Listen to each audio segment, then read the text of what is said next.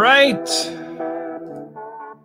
We don't want that. We want this. It's a new episode of Your Daily Scrum with Todd Miller and Ryan Ripley. That's Todd. I'm Ryan. We wrote a book.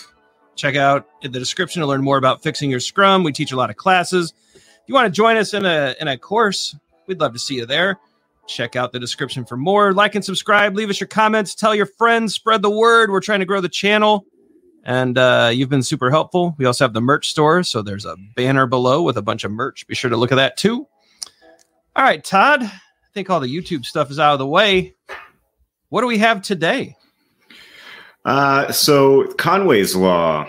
I'm just taking a note here for something I want to talk about after this.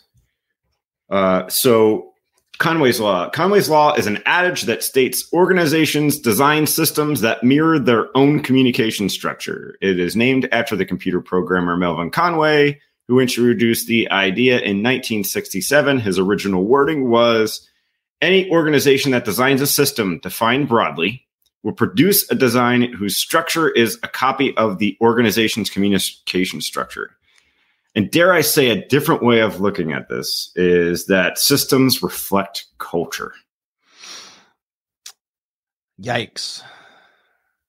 What do you think of this? I think it's really interesting, right? And I think we've seen this time and time again where the org chart has a pretty big influence on the architecture. Mm-hmm. Right? Mm-hmm. That's kind of how I've always framed, Conway's Law, that if we're organized into silos, our work, our products kind of look like silos.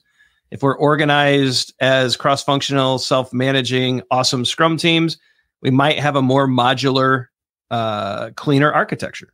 Right? I think structure matters, and when we're set up as monolithic, massive companies, we tend to have monolithic, massive architectures that are difficult to deal with, and that plays out time and time again as we go into different types of startups or Fortune 500s and everything in between. Yeah. I mean, it's, I think that as a consumer, you can feel this too, right? The apps that you use or the software that you use that is elegant and you like it and you can tell they care about the customer, and the ones that you're forced to use because there's no other option, right? And it's almost like you can feel the organizational's design based off of the product that you're using. Microsoft Teams.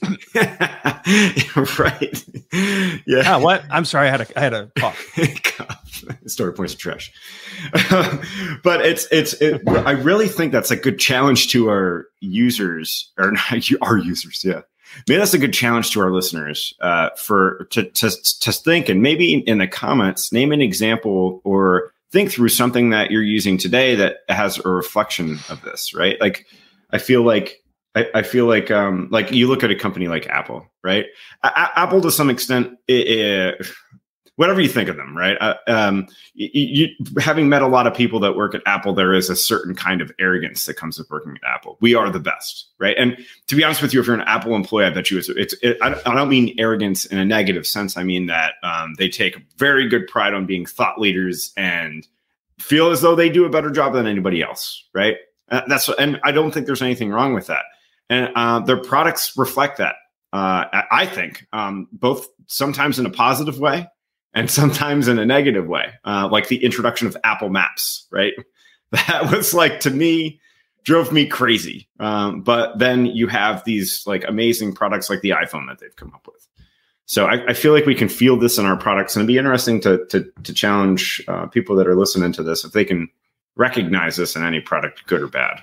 I was thinking through while you're talking about that, just some apps that I've enjoyed using over the past few months. And I would imagine their organizations are structured in a way that would not look like the typical org chart. Mm-hmm. And so, like Todd said, drop the name of an app that you love, and maybe we'll talk about those. We'll take a look at them and see maybe what those companies could look like too. So, yeah. Very cool. Conway's Law. We hope this helps. Are you enjoying the series on different laws and rules and theorems? Let us know in the comments. Be sure to like and subscribe so you never miss a video. We want to make sure you're here for all of them. Check out our socials. Twitter, LinkedIn, and Facebook are lit. We're learning Instagram. I've finally taken the plunge. Perhaps you'll see some things soon. Like I said, like and subscribe. Leave us your comments. Check out the pop-ups here. They're free courses.